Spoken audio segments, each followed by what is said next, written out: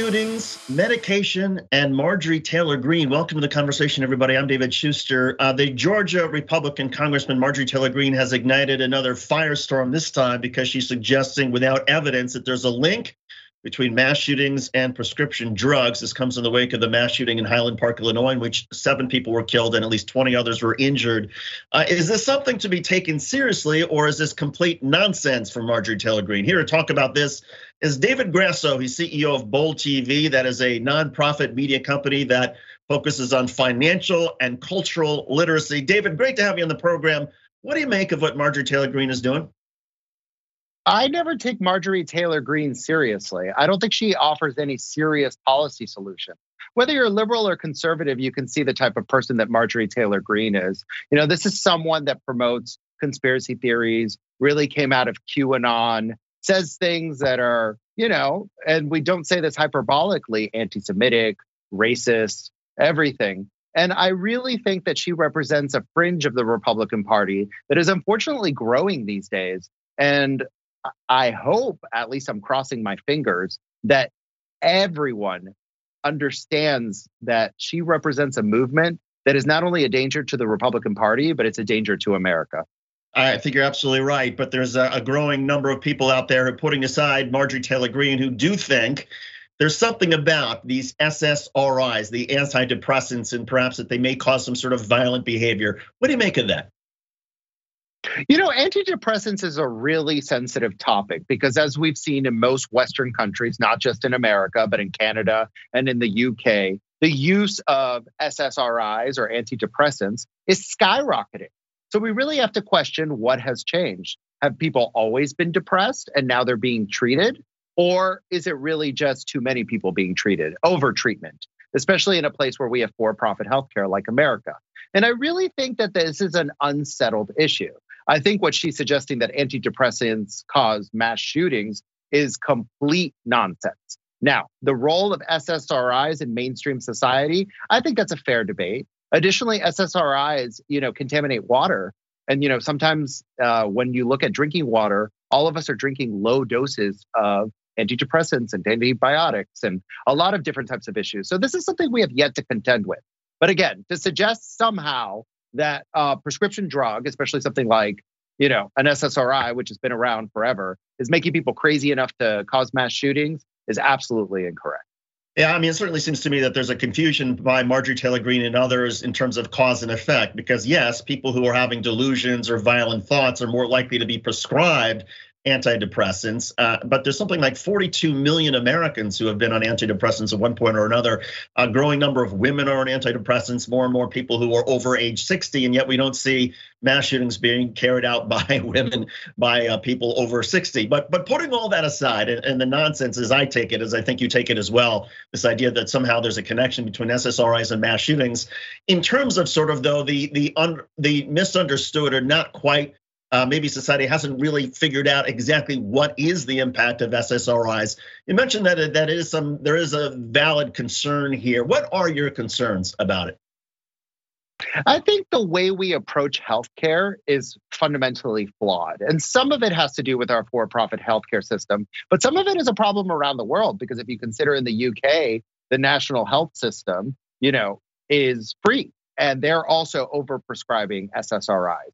And a lot of people just need classic therapy. And I think we lean too much on medical solutions when a lot of times what people just need is to analyze their lives and realize that really the problem isn't overprescription of depressants, antidepressants maybe, but more the epidemic of loneliness. And a lot of societies that are even ahead of the United States in terms of living in the future, specifically I think of South Korea and Japan as examples, these are highly developed societies.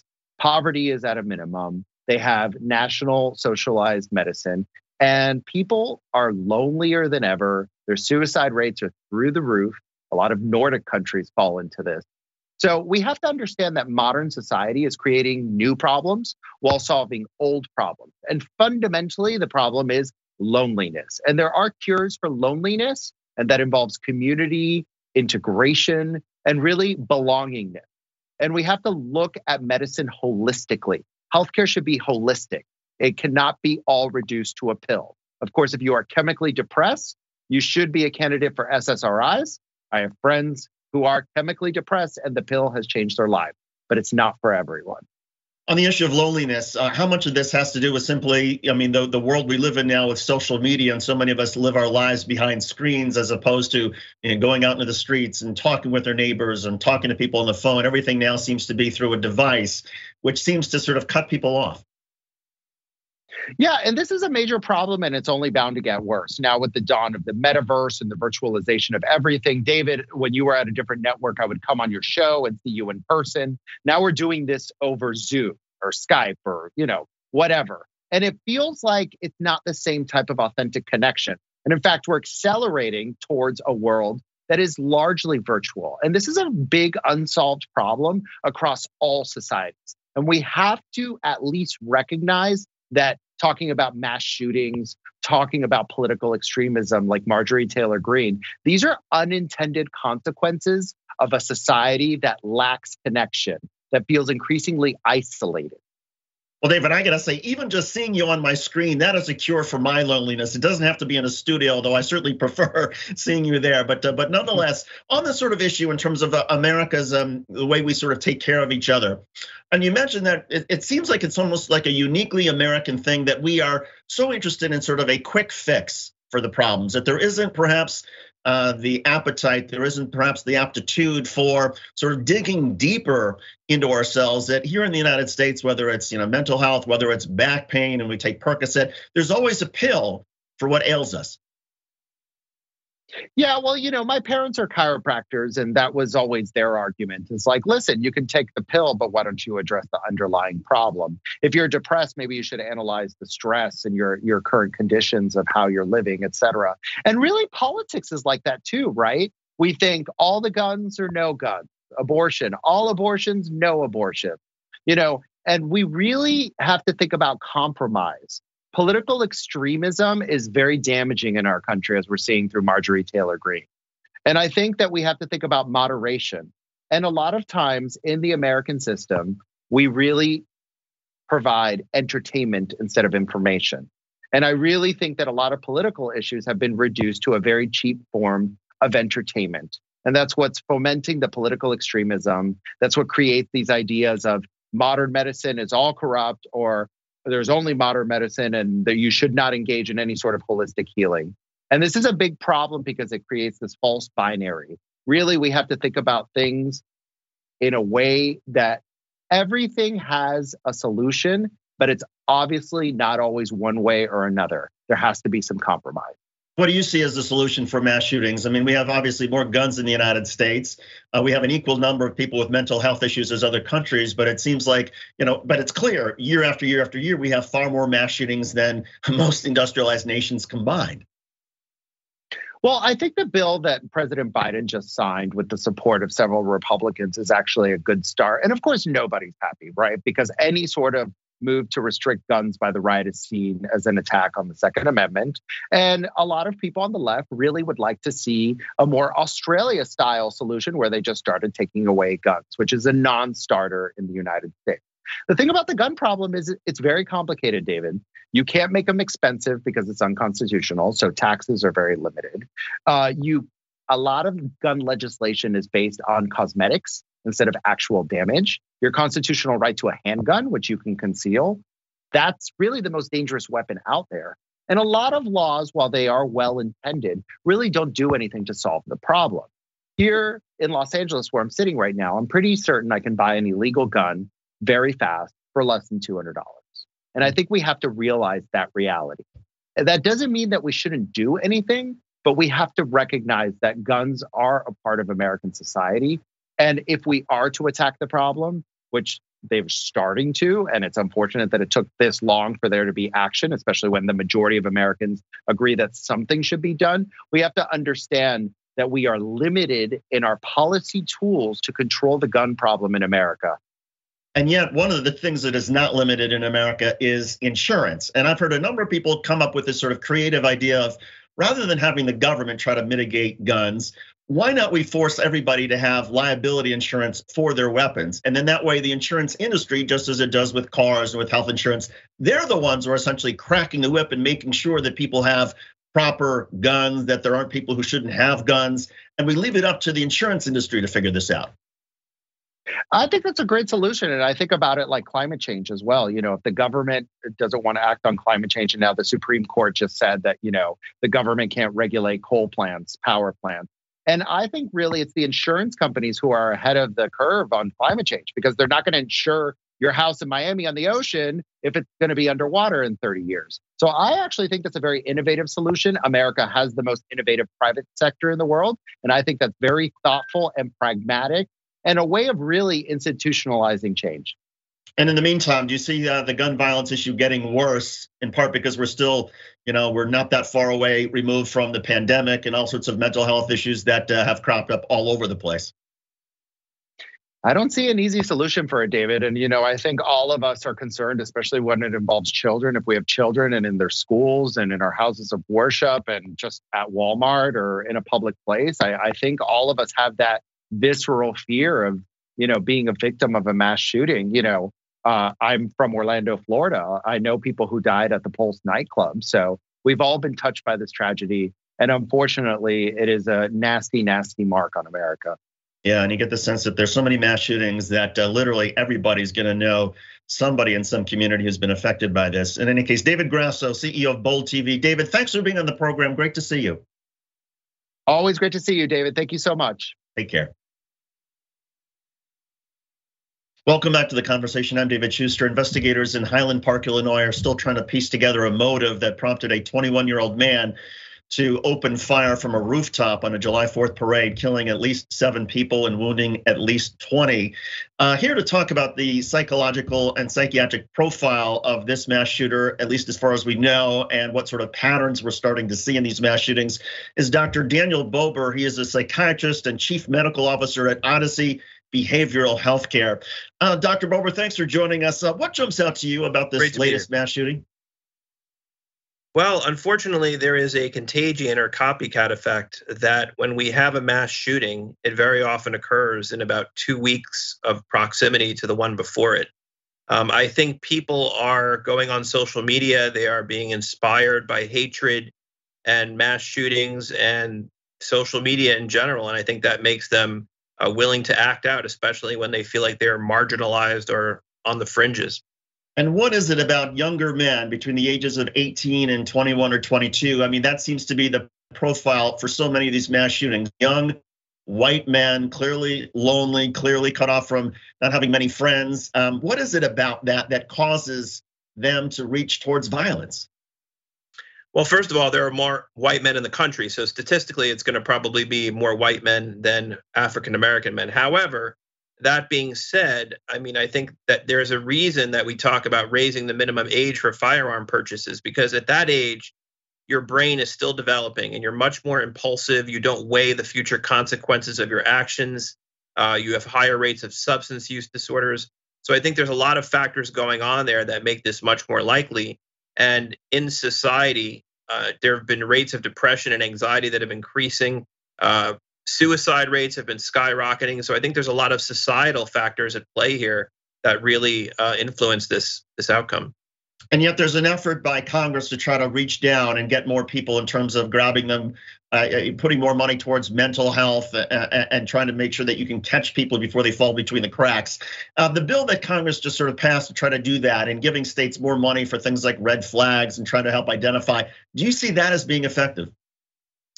I do think it's a start. I think part of the problem is mental health in general gets sort of a bad rap. People who are mentally ill are not the cause of mass shootings. Only 4% of interpersonal violence is due directly to people with mental illness. Hatred, intolerance, that is not a mental illness. Hating someone or holding a grudge against them, that is not mental illness. So mental illness is not directly responsible for all these firearm homicides. I think what is a major factor is the massive arsenal of weapons that we have in the United States, more than one for every person, and the easy availability. Guns equal death. We might feel safer with them, but having a gun around increases the risk of suicide, increases the risk of homicide, increases the risk of accidents. So if we want to live in a free society, and I believe in the Second Amendment, we have to realize that more people are going to die with all these guns around. What is it about the American psyche that makes us the land of the guns? I mean, is it the Wild West culture that we had for so many years? Is it just the Second Amendment? I mean, what is it about American individualism, the fear that we have of people who are different? What is it that makes us so prone as Americans to have guns? I think it is a uniquely American phenomenon. I think we have a lust for violence. Violence is part of our culture. You see it in movies and TV and video games. We are a violent culture. We are the greatest country in the world, but we are a culture that was born out of violence, and it is very much a gun culture. So how do we change it? How do we, I mean, obviously people would say, well, first we have to recognize that we have a gun culture. And I think most Americans would probably recognize, yes, we do have something unique about that. But how do, I mean, it feels like people are so entrenched in terms of their own positions about guns. And polls found, for example, that I think it's something like 45% of Republicans believe, you know what, we're just gonna have to deal with the fact that there were more mass shootings and more violence because that's the price we pay for having our gun freedoms. You know, that is not probably an unpopular view among that party. But the thing is, we have to decide, do we want our freedoms? Do we want to be able to have guns? And are we willing to let people die? Are we willing to let children die? Is that how we want to live as a society? How can we take the moral high ground in anything we do around the world if that's the society that we live in? It's a value judgment that people are going to have to make for themselves.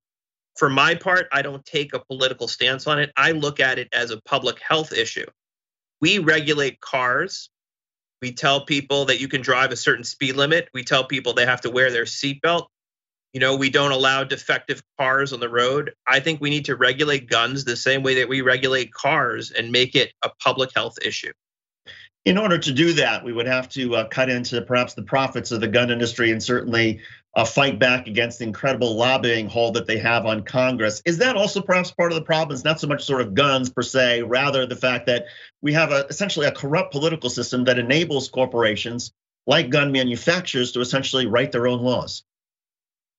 Listen, I think that's true of a lot of industries. A lot of industries, you know, are influencing Congress, influencing politicians, and the gun industry has been essentially immune from any civil liability.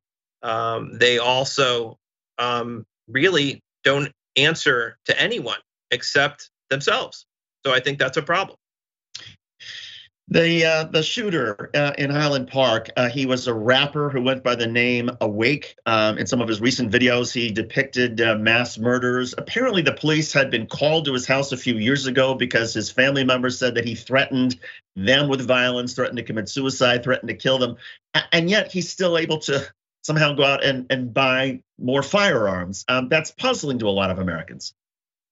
You know, I worked a lot on the Parkland shooter case. I worked with the police. I worked with victims in that case. And that is something that is also true. I mean, the police had so many encounters with him, and still he was able to obtain a firearm. And that's what I'm talking about when I say lax gun regulation. This is something that we need to limit, and we need to do it on a national level. We need to have national extreme risk laws. We need to be able to take guns away from people. Police need to be able to do it. Parents need to be able to do it by petitioning the court. This is a serious public health problem. There are a lot of public health problems across the United States, and it just seems like this one, it pops up every couple of weeks, as you mentioned, and there's more mass shootings in the United States. I think there's been something like more than 200 mass shootings, and yet we almost seem like we're just sort of used to it. Is that part of the problem, that now it's just what it takes to sort of shock us as Americans becomes more and more extreme? Well, you know, people use the term the new normal, but there's nothing normal about this. But I think after Sandy Hook, after children were massacred and nothing really changed, that's when I really realized that things are not going to change, because people have become so desensitized to it now. It has become a bi-weekly phenomenon, and people just kind of flip the channels and they turn to each other and they say, oh, another mass shooting. It's terrible that we have to live that way, and that has become the new normal, so to speak.